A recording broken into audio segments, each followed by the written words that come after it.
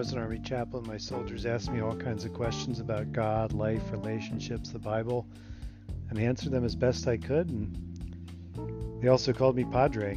Welcome to the Dear Padre podcast. And today, I guess the big question is, would you want to have a king who is 8 years old?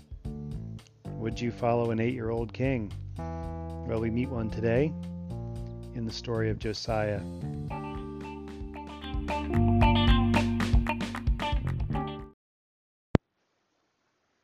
Josiah is a righteous king. He is a descendant of his father David, it says, making the point that he's a lot like King David. He is not like his father or his other ancestors who, after the reign of Solomon, set up idolatrous temples and other distractions from the worship of the true God. But he's 8 years old. What can an 8-year-old do? What can he do? I was helping a 6-year-old in the next room with his homework this morning. It's hard to imagine him being my king. I don't know about the 8-year-olds in your life, if you would want them to be king. He reigned for 31 years, so 39, that's not bad.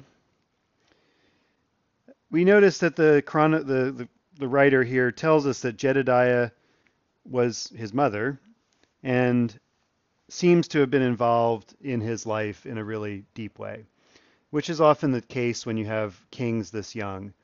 They would have a regent or someone that was sort of in charge of their ruling. And it seems like his mother is the ruler. So literally the hand of the cradle rules the world. Hand that rocks the cradle rules the world, as the saying goes, but here she's actually doing it.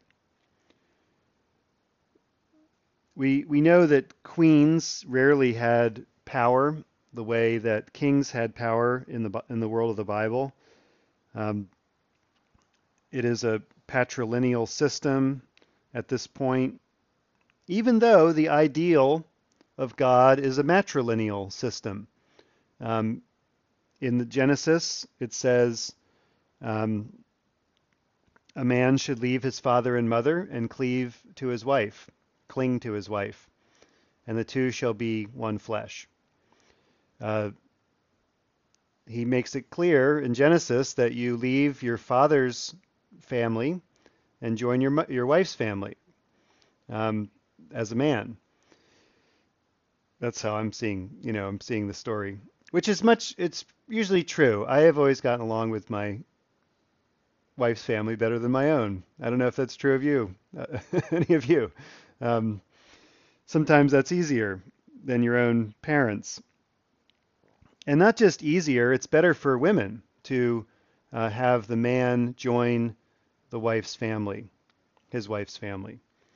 In patrilineal societies where women leave their family far behind and join the man's family, this is where people are living intergenerationally in a much more frequent way than we are today. I think I've read statistics that in 1950, 1 or 2/3 of American households had multi-generations living in them in like 1950, which is not that long ago.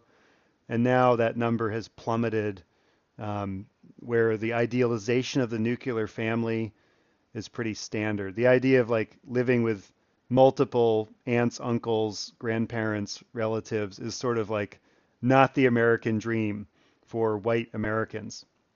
And yet, many people still do live multi-generationally in large houses or smaller houses here in the United States, even today.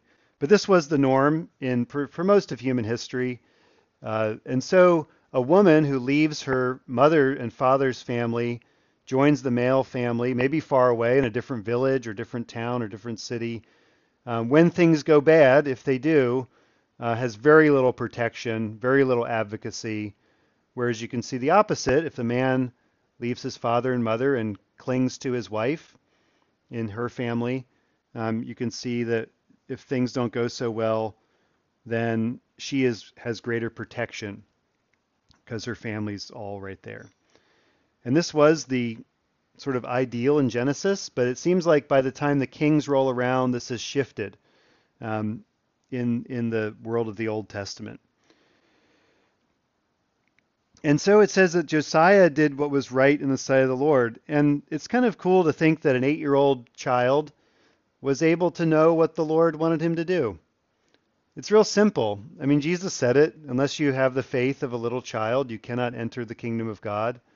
If you tell a little kid that there's a God who made the whole world, and he created the world in 7 days, and he built all this, and, Adam and Eve did what they did, and plunged us into what we have now, and we're still following God, and God made a covenant with Abraham that he would bless the world through us, and we need to be faithful to this God.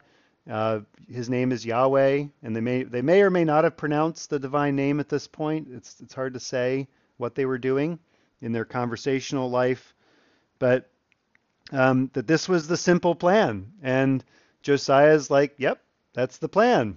Let's go with it. It's weird how, as we get older, we embrace more complexity as we see the trials of life hitting us and those around us in a deeper way.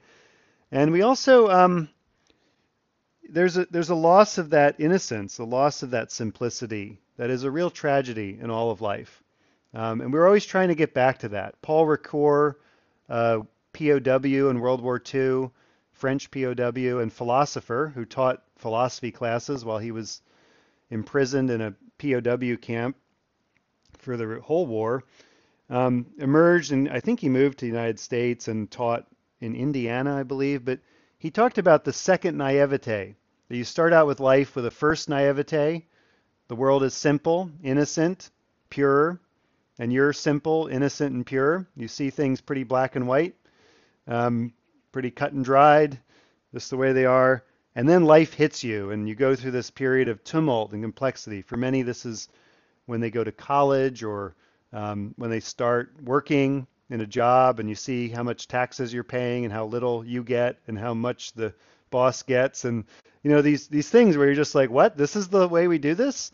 And even in theology, when you realize that, God is a lot more complex than what you learned in Sunday school or what you learned in church or from your parents. And what about people that aren't Christians when they're born in other countries or other communities from mine? And what do they believe? And what happens to them when they die? Or, we have this period of chaos and complexity.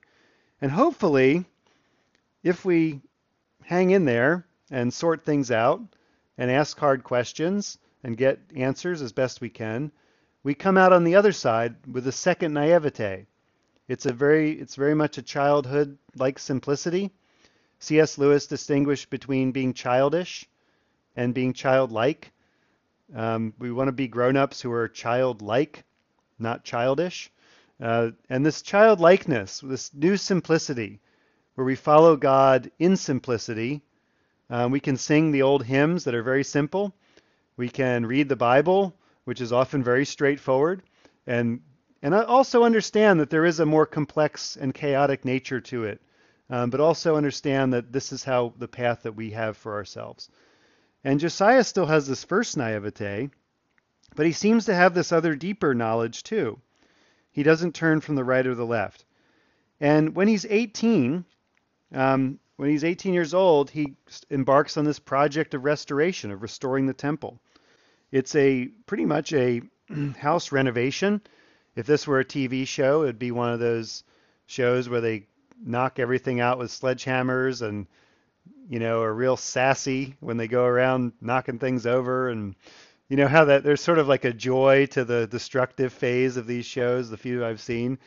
And then all of a sudden, someone comes up and says, "We found a book." This is a word that there's a couple words for books in the Old Testament, and this is one of a word that may be a foreign loan word, so hard to tell what it was. I assume it was a scroll, but it seems like it may have been some other form of bookbinding. I'm not sure, but sefer, scroll. So I don't know why they keep translating it book, because when you say book, you think of something like this. Um, but they find this book, the book of the law, and they start reading it, and they discover it, and they realize that they have not been following it. This is kind of weird, isn't it? That here, this is far into the Jewish kingship. The kingdoms have split. They're in Jerusalem. Um, they're there, right in the middle of everything, and they don't really have a Bible. Um, what do they have at this point? What are the people before Josiah reading? And how would one book get lost and sort of lose the whole thread? Hard to say. Cynical scholars in the last 200 years have said that this is when they wrote the book and discovered it. This is when they wrote the Torah, the law of Moses, the story of creation, the story of the Exodus, and it was all fiction. And somebody discovered it and said, "Oh, look, we found the book that was lost. Here it is. Let's read it out loud." Um, and there's still a lot of people that believe this, that this was the discovery. This view has been debunked many times, um, but it still kind of pops up every now and again. But what they've done is they've discovered their first love. This is what they've discovered. The first love relationship of God and God's people. The story of that relationship that is told in the life of Abraham, Isaac, and Jacob. The story that is told in the Exodus, that God will save you. God has delivered you.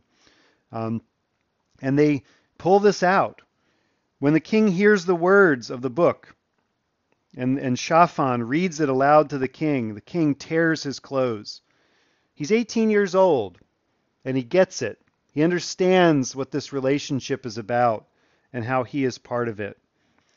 I don't know what you were like at 18. I don't think I knew any of you at 18. You didn't know me at 18. But, we're all still kind of 18 in our minds. We all discover new things. Remember falling in love at 18? Remember the trials of life at 18? Remember what the setbacks that hit you at 18 and how they sort of took over everything? Remember the music you listened to at 18? How it still probably has a hook in you that is so deep. And even those relationships with friends and family that we had at 18 are still with us in many ways. And here's Josiah at 18. He's tearing his clothes. He's undergoing this transformation of saying, I am now the guardian of this book, and my kingdom is going to be a place where this book is treasured. And so it's quite simple.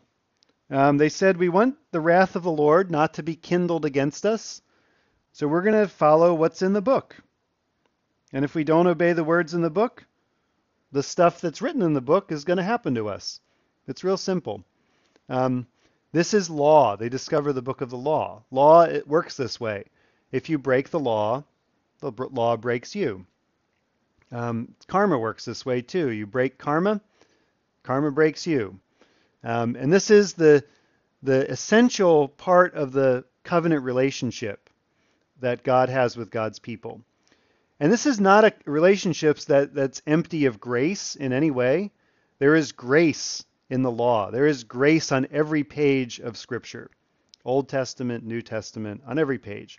Because it's the relationship that God made with God's people. It's not a relationship that is dependent on us. It is a relationship of response, that God loves us first. God chose us first. God initiated this relationship, and God is the one that keeps this relationship. And that is the covenant. It's a one-way street of love. It is a relationship of love that God has for us. And they understand that. And all they do is respond in faith. They respond in love. They read the book and they follow it. And that's what we're doing today. You're doing that today. That is the relationship that God has. So your 8-year-old self is still with you. Your 18-year-old self is still with you. And perhaps today we could meditate on that faith that we had at those times in our life. What was our life like? What was our view of God like? And try to rekindle that, to rediscover it, just like Josiah discovers this book. Amen.